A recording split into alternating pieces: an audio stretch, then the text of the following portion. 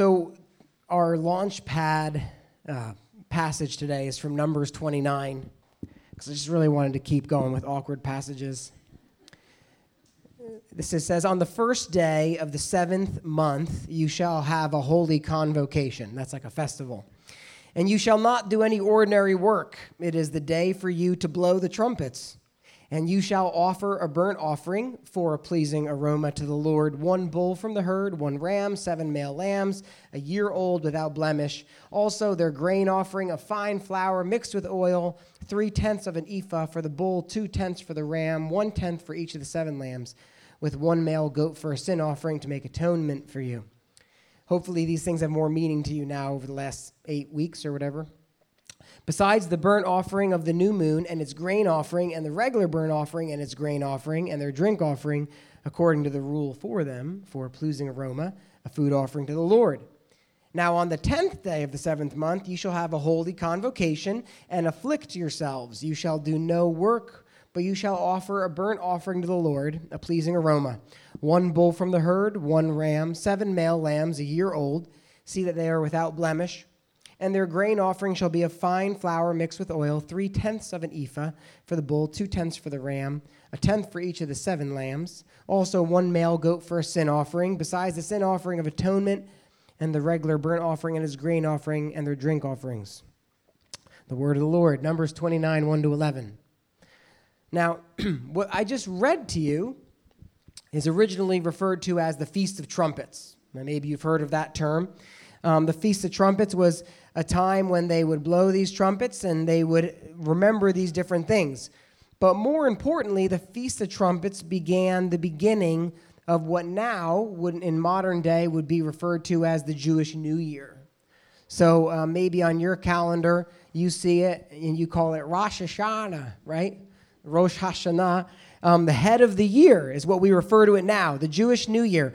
Now, one thing you notice immediately about the Feast of the Trumpets, or the head of the year, or Rosh Hashanah, that we would see as a little strange, is that it takes place in the 7th month, right? And so you say, well, that doesn't make any sense. How can a new year be in the 7th month?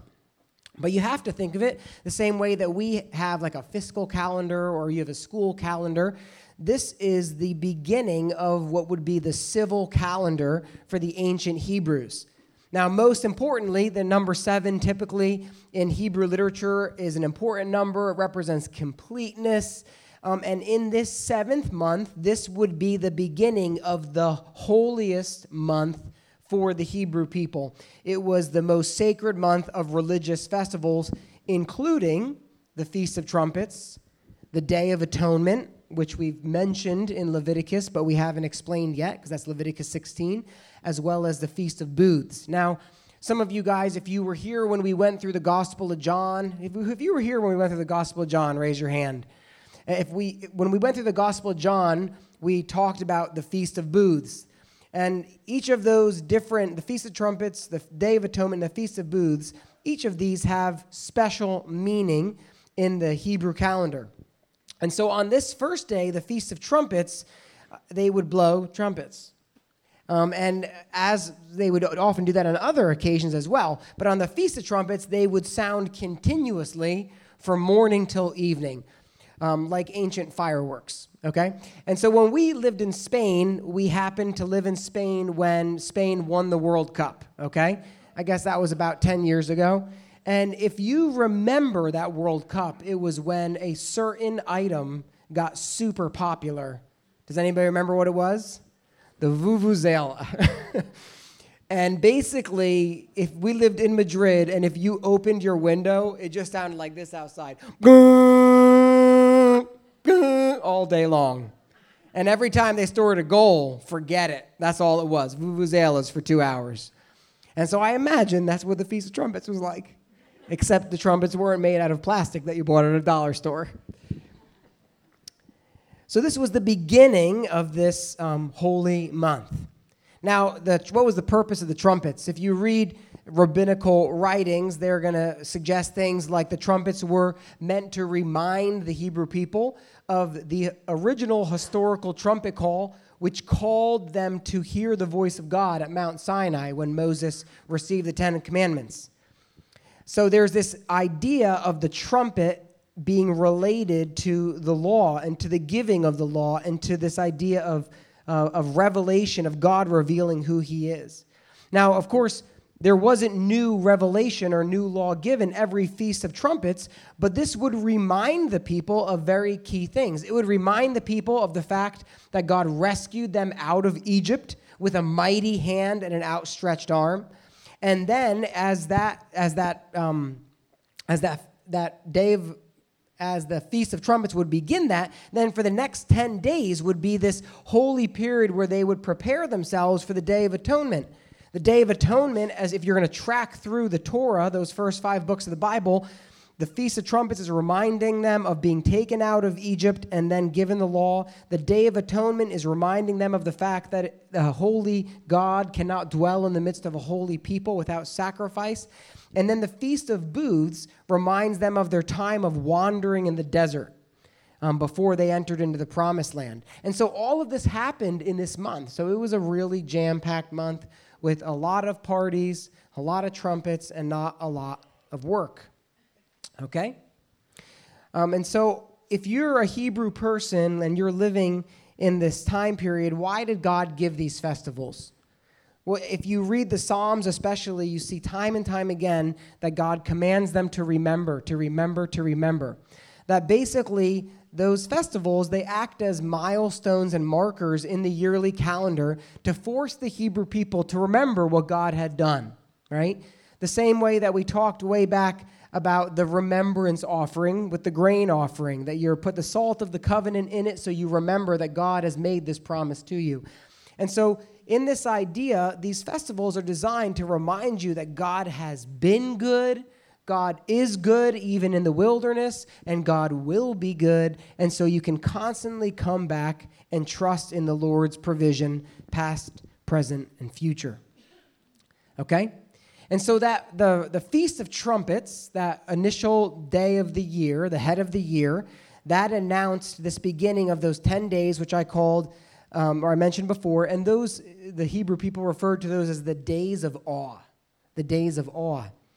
And that was leading up to Yom Kippur, the Day of Atonement, the day of covering when the high priest would make sacrifice for the sins of the community of the previous year, and they would look forward to the coming year. And so during those 10 days, the trumpets were still going on, and every morning someone would play a special trumpet as a wake-up call. And that was the trumpet in the morning. And so you would wake up, and then it would remind the people that we're in the days of awe in this New Year cycle. Now, if you look at the original passage we read, it talked about afflicting yourself. And so the idea is that during this time period, during these days of awe, the people were supposed to be exceptionally introspective, more than normal. Right? They're leading up to the Day of Atonement. So they're thinking about all the stuff they did. They're thinking about the holiness of God. They're thinking about what God has done. They're thinking about the sacrifices. They're thinking about all of these things, and essentially it's preparing them, right? And so this is very similar to what we do with New Year's, or what maybe some people do with New Year's. A lot of heart searching, a lot of self-examination, making amends for, kind of closing chapters on maybe some bad things that happened, maybe getting some reconciliation or forgiveness as needed or if necessary, and then looking forward to whatever is on the horizon. And so the point is that the primary theme of this Jewish New Year, of this head of the year, is looking back at what God has done, as well as your own introspective, and then looking forward. And so it's thanking God for what he's done. It's turning from the things that you need to turn from, the things that lie behind, in their case, Egypt, the sins of the year, and then it's looking forward to what lies ahead, trusting in the Lord, in his provision, in his covenant faithfulness.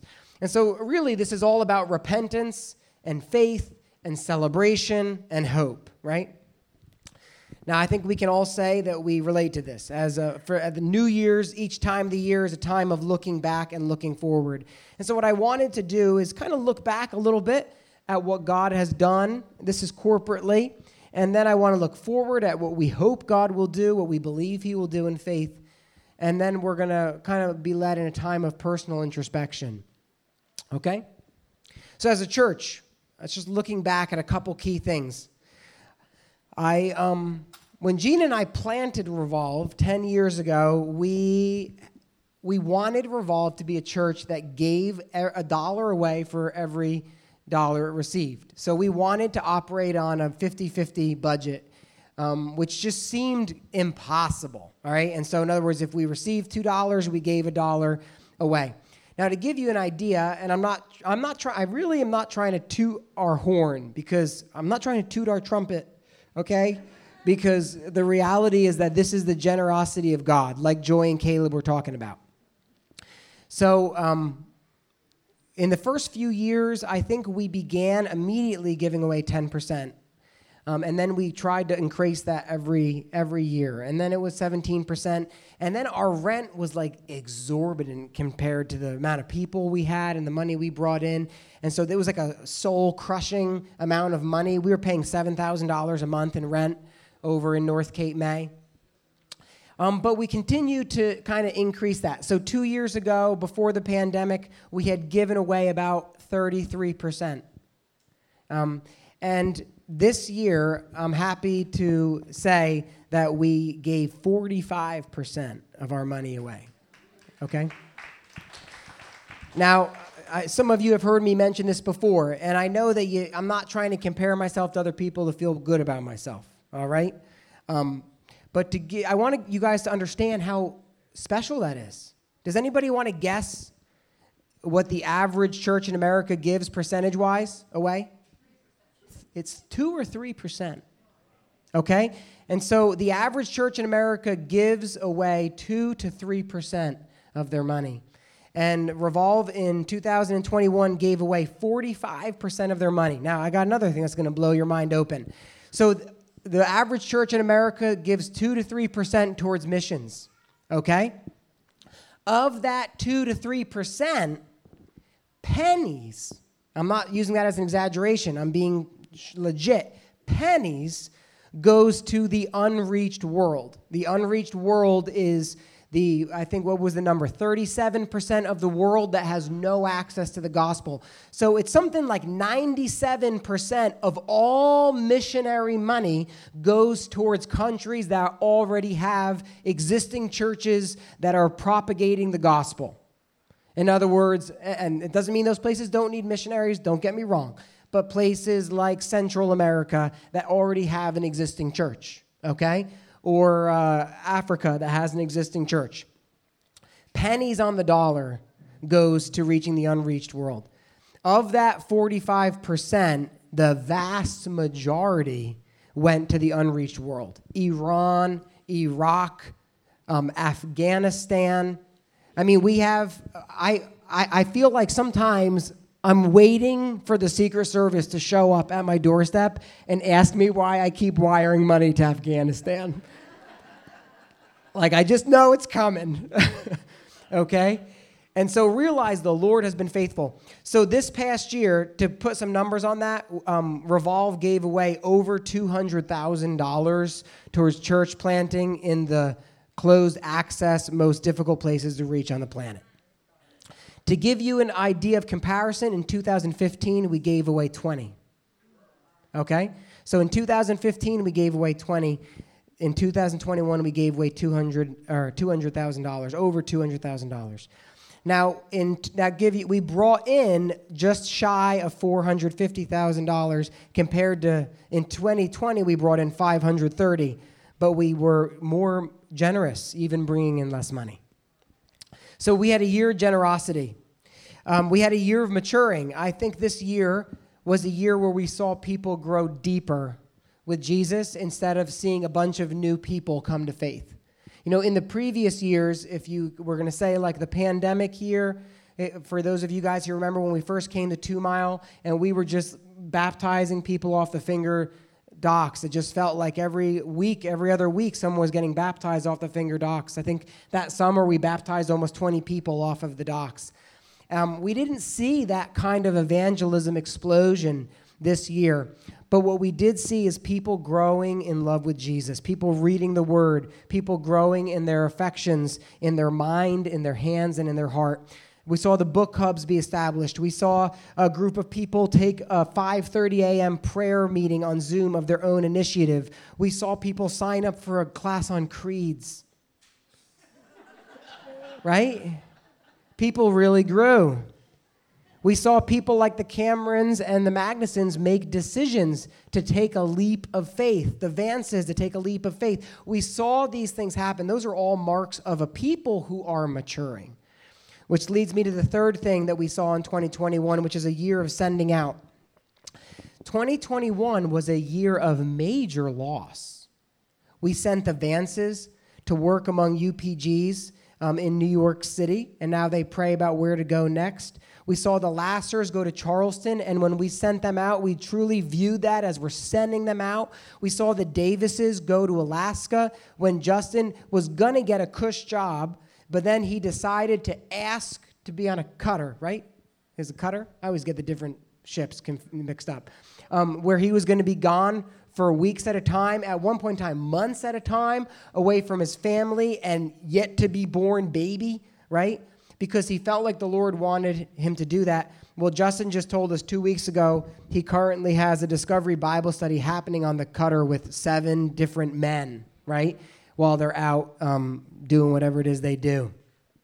And so we saw a year of sending people out. Sending people out. And it's not just missionaries. You have to realize that. When we get transferred for a job, or when we get transferred for the Coast Guard, or Nick Johnson moved up to Ocean View, when we see people like that be sent out, we can't view it as loss. We need to view it as God shuffling things around so that more equipped people are now living in different parts of the world.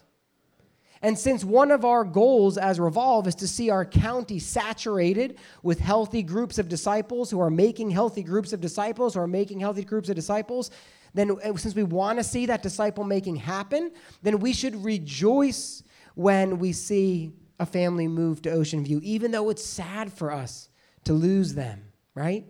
And so we have these kinds of perspectives, things to celebrate. But looking back, it was also a really hard year. I mean, it was a tough year. We're all still really frustrated with the pandemic. We all have lots of opinions on it, right? We shouldn't talk about them too much because then we just fight. But we all are really aggravated by these things. The impact it's had on our kids. It's really been hard for the kids. That I was talking to a school administrator a couple weeks ago, and he told me they're now, after 2 years, really beginning to see the emotional fallout of the last 2 years in the behavior of the students. These things are impacting our kids. We've seen it impact our schools. We've seen it impacting our churches. So many churches have not been able to maintain any semblance of normalcy because they have older populations. Some of you have had this past year directly impact your lives. I have acquaintances and friends whose families don't want them around anymore because of the coronavirus. No, you can't come over for Christmas, whatever it might be. Those are legitimate, difficult things. This has been the kind of year it was. If I'm honest, I feel like the last 2 years have just really taken some wind out of my sails. And that it's been hard to just keep going one step at a time when you feel like you're not making a lot of traction. And the traction you're seeing, which we just recounted, those things are great. But you know what else? They're super intangible. And so it's really hard to get motivated about intangible things. And so if I can acknowledge that, I'm sure I'm not the only one who feels that way. You know, people say, how's it going? And you're like, well, it's going. It's 5 o'clock somewhere, right? You know, I mean, this is the kind of time that it's been. But let's look forward with hope because we have reasons to be a people filled with hope. 2022, I said before that the local vision of Revolve is to glorify God in Cape May County by equipping you guys to go and make disciples where you live, work, learn, and play, to start a Bible study with your lost coworkers as you read the book of Mark together, right? To, if you have 2 or 3 neighbors on your block who are believers to see if they're willing to gather together and study the Word so that you can specifically engage with your neighborhood together and see people come to faith. Those are the things we want to see.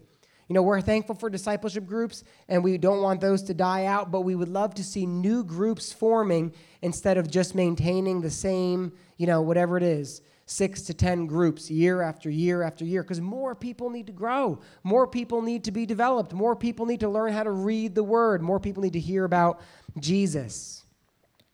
So if that is our goal, what do we need to do? Well, first, we're going to keep Christ the center of all things we do as a church.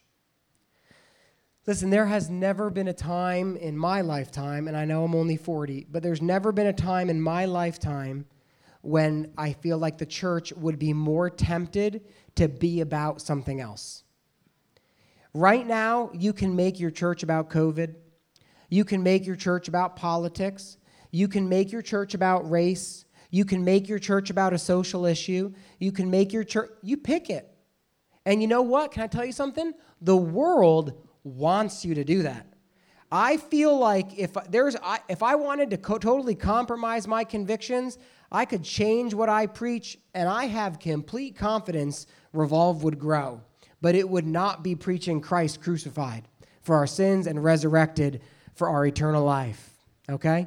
And so we want to keep preaching Christ crucified, keep Christ at the center of all that we do as a church, because Jesus died so that our sins could be forgiven. He was resurrected so that we could live forever. And the reality is he sent his Holy Spirit so we could follow him as king until he comes again, and he is coming again. The second thing is this. We want to equip people in the Word. You cannot be a healthy disciple without the Word. Jesus is the incarnate Word. He is the visible image of the invisible Christ, and we have the Spirit of Jesus living within us that speaks to us as we read the written Word of God, as it reveals this Jesus to us. So as we engage the Word, the Spirit engages with us. And so we're going to keep equipping you guys with simple tools that empower you to engage the Word. And so you can anticipate, if you haven't gone through the Hub, we're going to have some rounds of the Hub this coming year so you can learn those basic tools. We're also going to develop some seminars to go deeper. So in other words, like a 3-hour seminar on a Saturday morning to talk about biblical interpretation. Or Brenton is talking about doing a 3-hour seminar to talk about how to actually do a word study, on a word, so you know how to use the Greek or Hebrew resources even if you don't know those languages. So we want to equip you in the basics, but also in the next steps so that you can go deeper. We were talking about developing some courses to help you see the a biblical introduction or the DNA of the Bible so that you can really appreciate the big picture of it all and know, well, where does Obadiah fit in? And then you can read those minor prophets or those lesser-known books with confidence, because everything that God has given us in the Word is for our edification, right? It's to equip us so that we will be equipped for every good work. The third thing is this. We want to pray. We want to equip you with simple tools that empower you to pray, but we also want to provide prayer opportunities. We have that 5:30 a.m. Zoom, which many of you have been involved in. We have this corporate prayer meeting on the 20th. We have this corporate prayer opportunity before the Reformation class. We want to see your prayer multiplying in your groups. We want to see more people praying. If you have a friend over from Revolve for lunch, take 5 minutes and pray together. We want to see prayer multiplied because we truly believe the only way that the Spirit of God is going to begin moving and working towards revival is if we see a prayer movement first. And so we want to see prayer organically multiply where we live, work, learn, and play, beginning in our homes and then spreading outward. And we want to equip people to love and serve one another. We have a plan for book clubs for this coming year, and each is going to be about a 4-week commitment. And we've taken this series of books called, it's called the Healthy Church series by the publisher Nine Marks. And they're each short books. You could read each of them in 3 hours or less.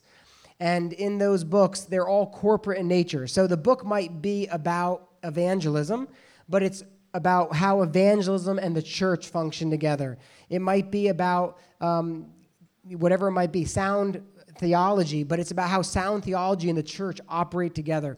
And so we want to equip you to love one another and serve one another and realize those things don't happen in a vacuum. They happen in the corporate nature of the church because we are the body of Christ. So one of our goals to make that a reality is the elders would love to see deacons established this year. And if you don't know what a deacon is or an elder is, well, then you can come to the Deacon Book Club, which I think is going to be in March. Okay? But in a nutshell, if elders equip the saints for the work of the ministry, then deacons organize people and structure to do the ministry, and then the body of Christ does the work of the ministry. Okay? And so we want to work towards that end because we realize that what we are lacking is that, I can't say the word, diaconal structure, the deaconish structure, the deacons, diaconal structure that would help us execute ministry well. We want to equip you guys to bring the gospel where you live, work, learn, and play. We want you to feel confident in sharing your faith. We want you to feel confident in living your faith out loud. We want you to feel confident in being able to invite your friend to read the book of Mark together and not feel like you have no idea what to do. As the Vances settle on a location, we are prayerfully hoping that we can identify domestic places with UPGs where we could go and do ministry, where we could go to Hatfield, where there's a population of about 34,000 South Asians who are Hindu and Bengali, and we could go and do ministry in Hatfield for a night or two. Or we could go up to Patterson, where there's 80,000 Middle Eastern Arab Muslims, and we could go and do some prayer walking, things that we normally would have done in Indonesia and among the refugees in Greece. We have to figure out how to do them in our own backyard because traveling is so difficult right now. And so this is forcing us to think strategically about domestic missions. And so this is where we see the church, Lord willing, going. We look at what God has done. We're thankful. We know God continues to provide. And we want to look forward to what God's going to do in the future. And so the things that we do are going to be within these plumb lines. You know, the books that we choose, the classes that we offer, the activities that we plan, everything, we want it to be moving in that direction. So those ideas are like the guide rails, and we're running down that way. We're driving in that direction, and that's directing where we go, so that Jesus would be glorified in our lives and in Cape May County. So I talked a lot longer than I thought I would. But just want to go through here real quick. If you look at your, if you've got a lyric sheet, there's some things that I would invite you to do either on your own with your DG. Maybe some of you have already done this. Probably a lot of you already have. But, you know, as a family or as an individual in your journal, I want you to take some time to look back and look ahead as well in the coming week. You know, take some time for introspection. What is there to be thankful about? How did you grow this year? I was talking with someone this morning who said that he just feels like Jesus is alive and new to him in a different way, that he's experiencing like a new wave of the Spirit as he loves the gospel. That's a great thing. Make a note of it. Write it down so that when you have those valleys, you can remember how good he is, right? How did you grow? What kind of victories, successes did you see in your family? You know, answers to prayer over cancer, over illness, protection, so many things. Do some heart searching. How are you? Ask your spouse. Ask your kids. How are you a different person today than you were 12 months ago? Are you where you feel like God wants you to be? Have you allowed things to creep into your life that are slowly destroying you?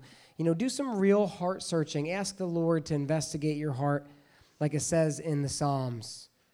You know, to search my heart and let me know if there's any grievous way within me and lead me in the way of everlasting. And then if there's any chapters that need to close, forgiveness, making amends, wounds that need to be processed, do that.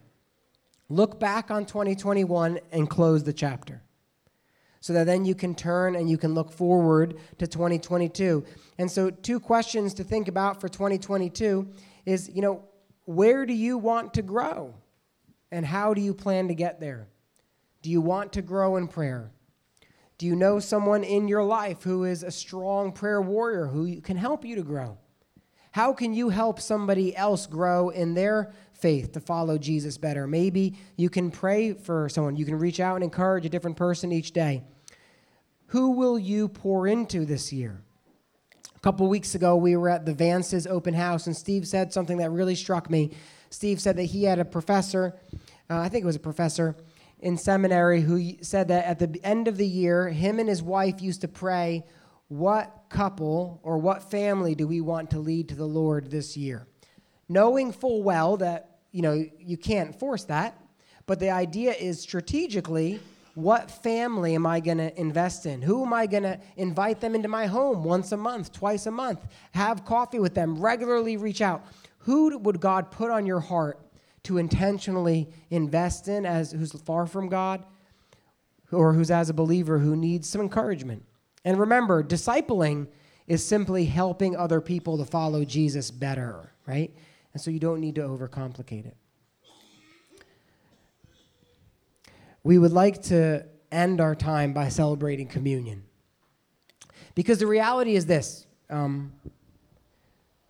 You may look back on 2021 and you can say, I have nothing to be thankful for. 2021 for me was a year of loss, loss, loss, loss. Some of you genuinely might feel that way, like you have nothing to be thankful for in 2021. It was just a ridiculously terrible year. This is what I want to tell you, and I mean this in the most loving way possible. What you're entitled to, what you deserve is death. That's what you deserve. If God were to give you what you've deserved, if God were to give you what you earned, it would be for your heart to stop beating on the spot and you to fall over and be DED dead. Okay? Nobody caught that. Linda caught it. All right? God, in his amazing grace, has chosen you before the foundation of the world and has planned that his son would be the lamb who was slain before there was time. God, in his grace, saw us in our muck and in our mire and sent his son to be the perfect revelation of who he is, sent his son to be the sacrifice that you require to pay for your sin because the wages of sin is death. And so what we deserve is death, what we've earned is death, but Jesus Christ came to die on our behalf, to pay the full penalty of your sin and my sin. And then God calls us with an irrevocable call, pulls us out of the mud, sets our feet on ground, gives us a bath, gives us a robe, puts a ring on our finger, and calls us his own. And that's something that no one can break. And this is the reality. This is why I share this. That's the gospel, which means good news. And no matter how much bad news you've had in the last year, 2 years, 3 years, at the end of the day, do you know what you have that can never be taken away from you? Good news. You have good news. If everyone you know and love dies in 2022, you have good news. If you're diagnosed with a life-debilitating disease in 2022, you have good news. If you lose your job and your home and you're forced to who knows what, you have good news. Because this life is but a mist, it's but a vapor. But Jesus and his love for us in Christ is eternal. And he went ahead to prepare a home for us, and he's going to come back to get us, and then we will be with him always and forever. And like those ancient Hebrew festivals that they would do to remember, we participate in communion on a regular basis so that we remember we always have good news. His body was broken so that we could be healed. His blood was poured out so that we could be forgiven and that we could be washed clean, that we could have a relationship with God forever. And so if you would take your communion cup and if you would just prepare that, we're going to first take the bread together.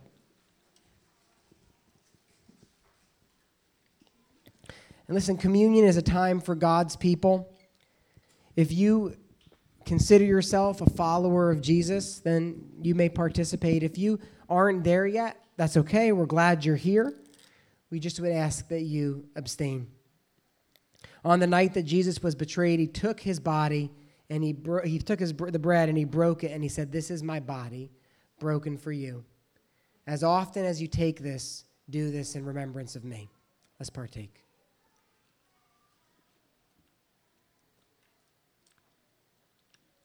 And then he took the cup of wine and he said, "This is the blood of the new covenant. This is my blood poured out for you. Every time you drink of this, do this in remembrance of me." Let's partake together. Father God, we thank you that you sent your Son to be that covenant sacrifice, that covenant meal. God, where we would be able to know that you have given us an enduring, eternal covenant, that your faithfulness stretches to the sky. And now every time we do this, we can be reminded God is for me and not against me in Jesus. So God, as we reflect on 2021 and 2022, let us remember that in the midst of losing buildings or losing loved ones or seeing friends be sent out to other parts of the country, in all these things, you are for Revolve and not against Revolve.